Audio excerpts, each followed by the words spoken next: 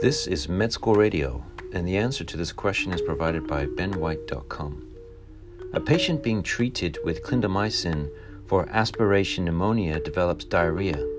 The stool contains a toxin that kills cultured epithelial cells. Stool culture grows on an anaerobic gram-positive rod. The same organism is cultured from his bedpan. Which of the following is the most likely to sterilize the bedpan?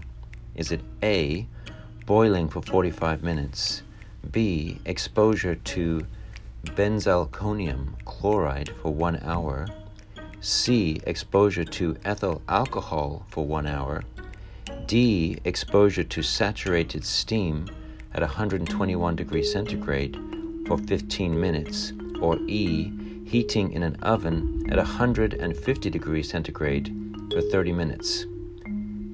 And the answer here is D, exposure to saturated steam for 15 minutes.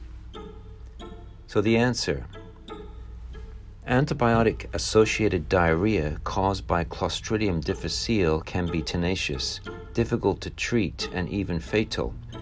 Alcohol-based rubs are not sufficient to kill the spores. Hand washing with soap is necessary, and equipment should be autoclaved to clean it.